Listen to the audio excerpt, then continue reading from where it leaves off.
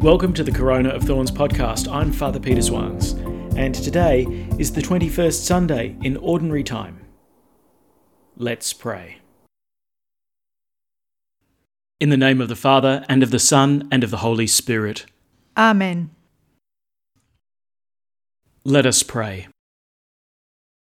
O God, who cause the minds of the faithful to unite in a single purpose, grant your people to love what you command, and to desire what you promise, that amid the uncertainties of this world, our hearts may be fixed on that place where true gladness is found.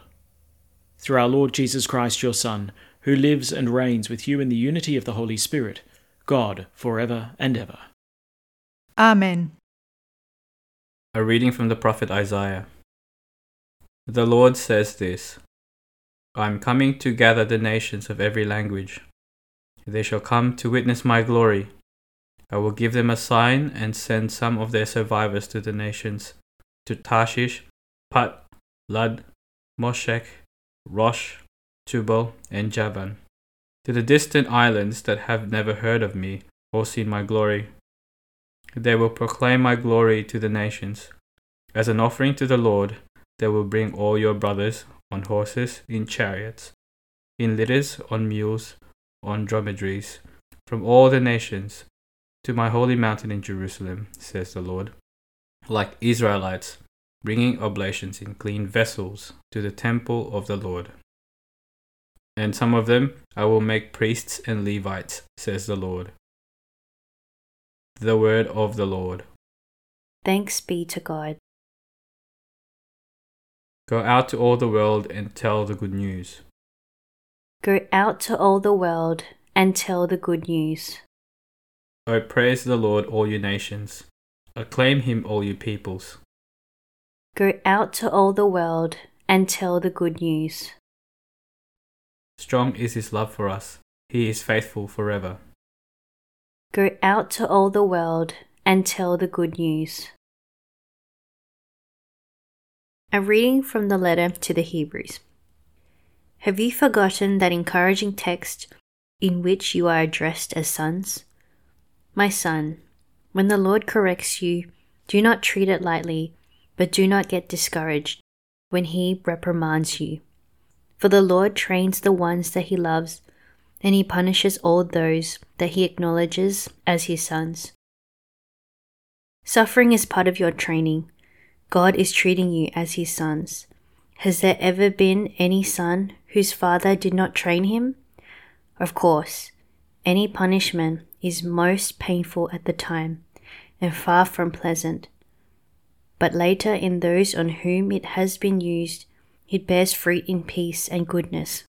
So hold up your limp arms and steady your trembling knees and smooth out the path you tread. Then the injured limb will not be trenched, it will grow strong again. The word of the Lord. Thanks be to God. Alleluia, alleluia.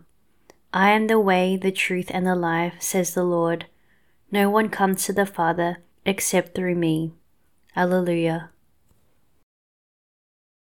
The Lord be with you. And with your spirit.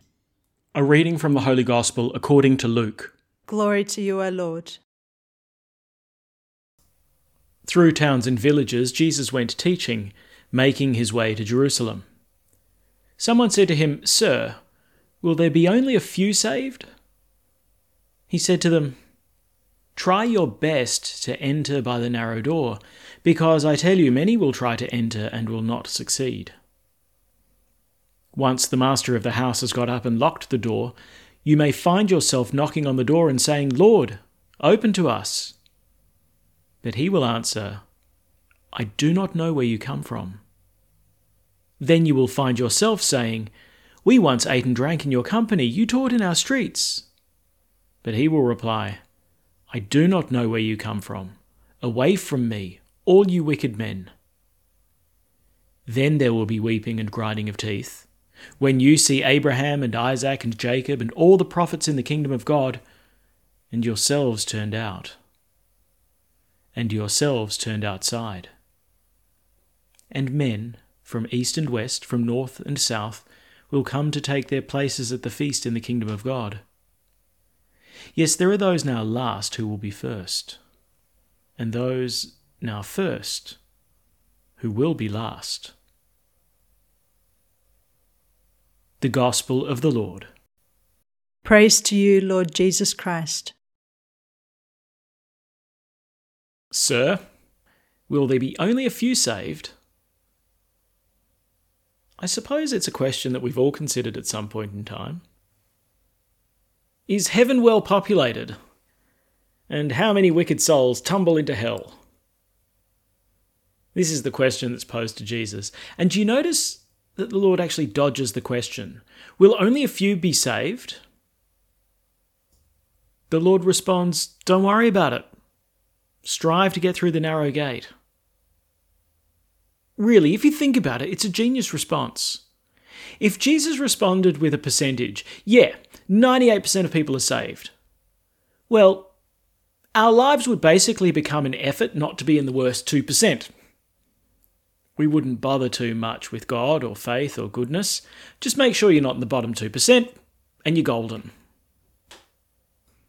It's that old adage, to avoid being eaten by a lion, you don't have to be the fastest. You just have to make sure you're not the slowest.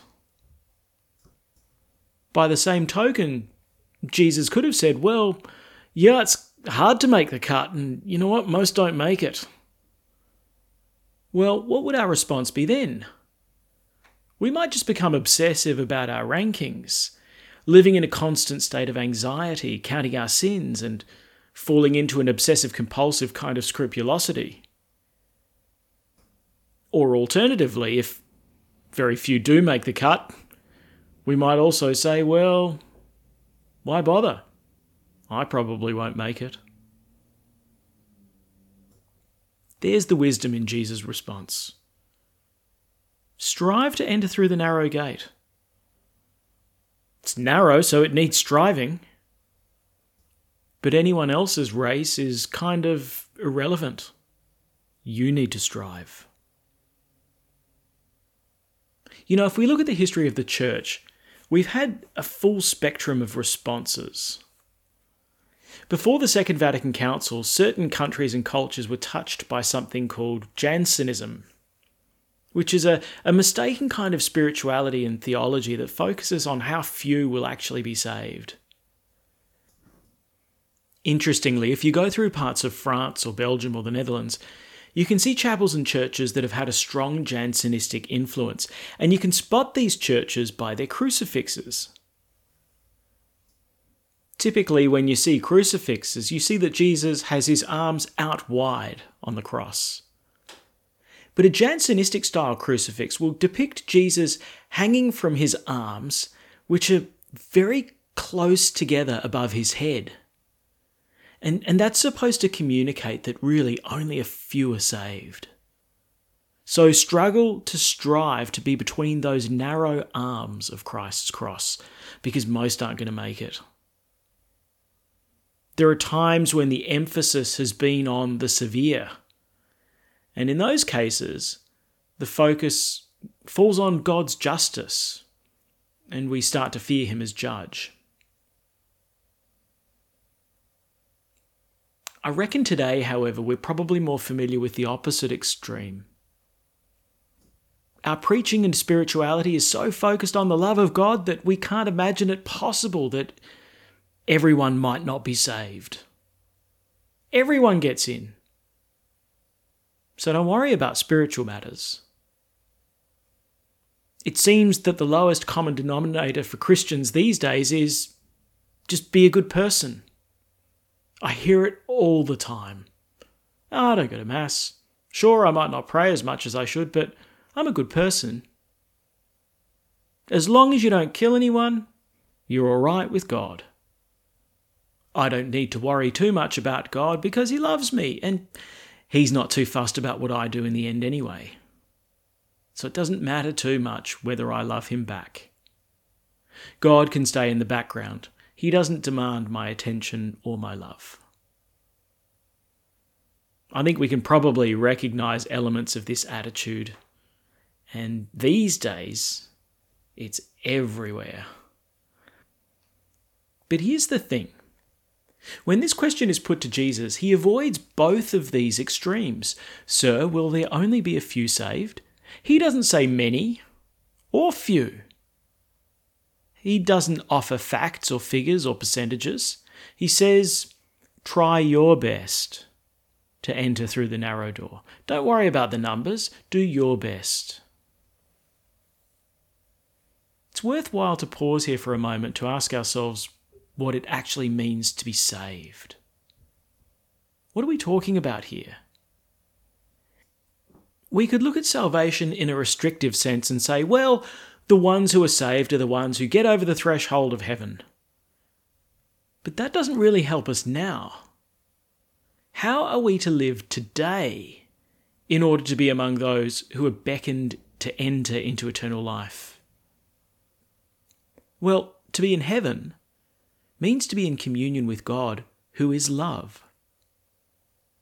And if we are to be fit for heaven, it means that right here, right now, we need to become fit for that communion with God. In other words, we need to conform ourselves to love.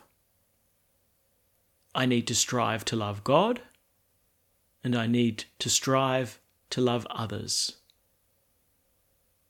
When my life is conformed to love, I become like God, and I become capable of communion with Him.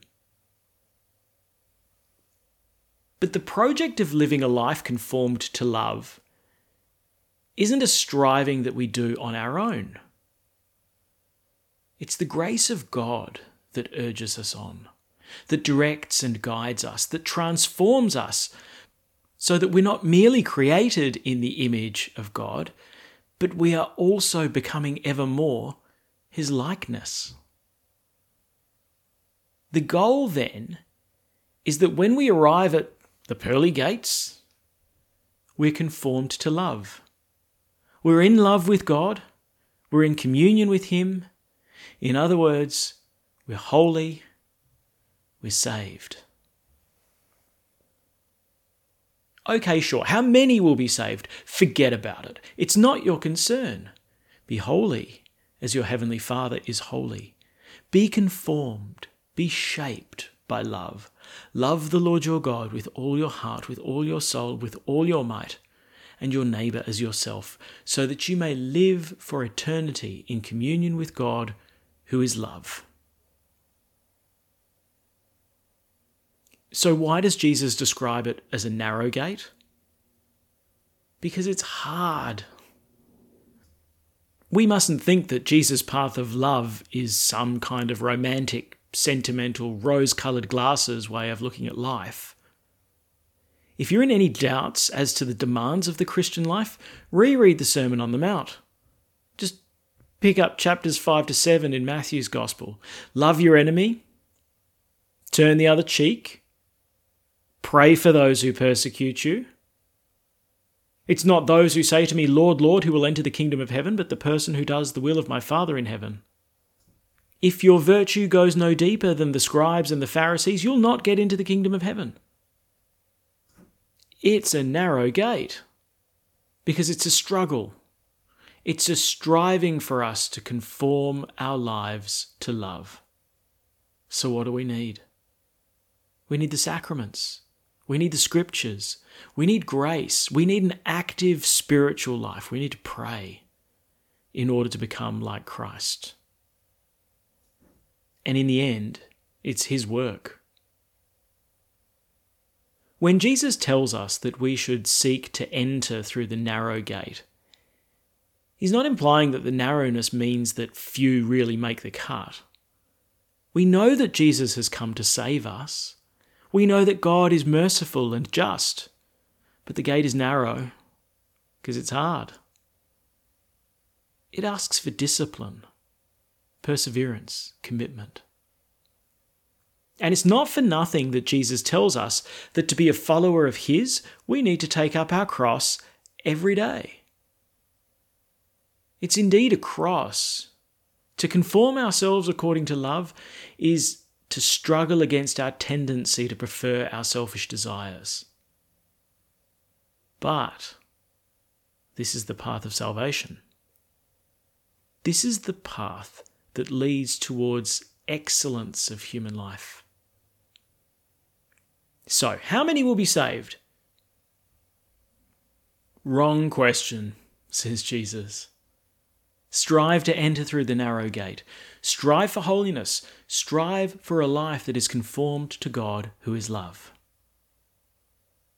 You have my sacraments, you have my preaching, you have my grace, and when you need it, you have my forgiveness.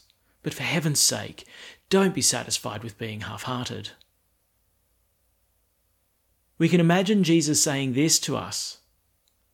I'm not going to tell you it's a 50-50 chance of going to heaven and hell. Don't just look around you and make sure you're in the top half. Strive for excellence. Strive for holiness. Conform yourself to love and enter through the narrow gate. The gate that is me. Now, let me just open up a doctrinal parenthesis here for a second.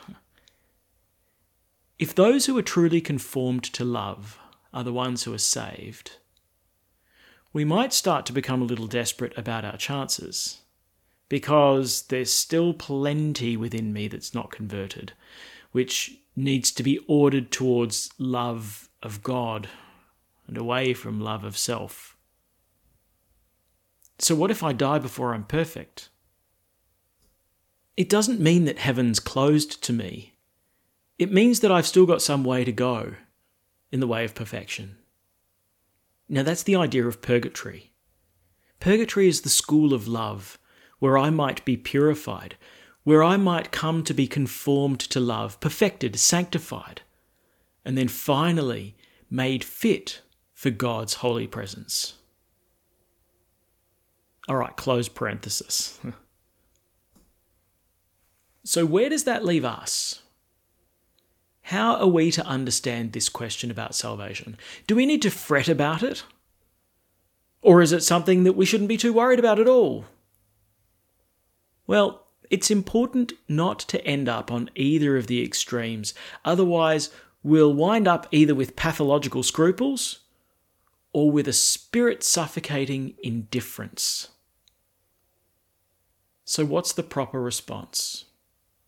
Well, firstly, I mustn't be afraid. Many times Jesus tells us not to fear, and in the first reading from the prophet Isaiah today, we see how dearly God desires the salvation of all nations. God loved the world so much that he gave his only Son, so that whoever believes in him may not be lost but may have eternal life. Jesus' mission is a mission of salvation. He's come that we may have life and have it to the full. And God is merciful when we fail. He knows the weakness of our sinful humanity, and he promises us forgiveness when we repent, so do not be afraid. We mustn't fall into the Jansenist trap that says few are saved, leading us to an obsessive concern for our salvation. God is merciful, and he desires our holiness. But we mustn't use God's love and mercy as tacit permission not to repent. We mustn't fall into the all too pervasive trap of our contemporaries, thinking that God's love and mercy means he doesn't care about our holiness. No, says Jesus, you must try to make your way through the narrow gate, to take up the cross and to be conformed to love.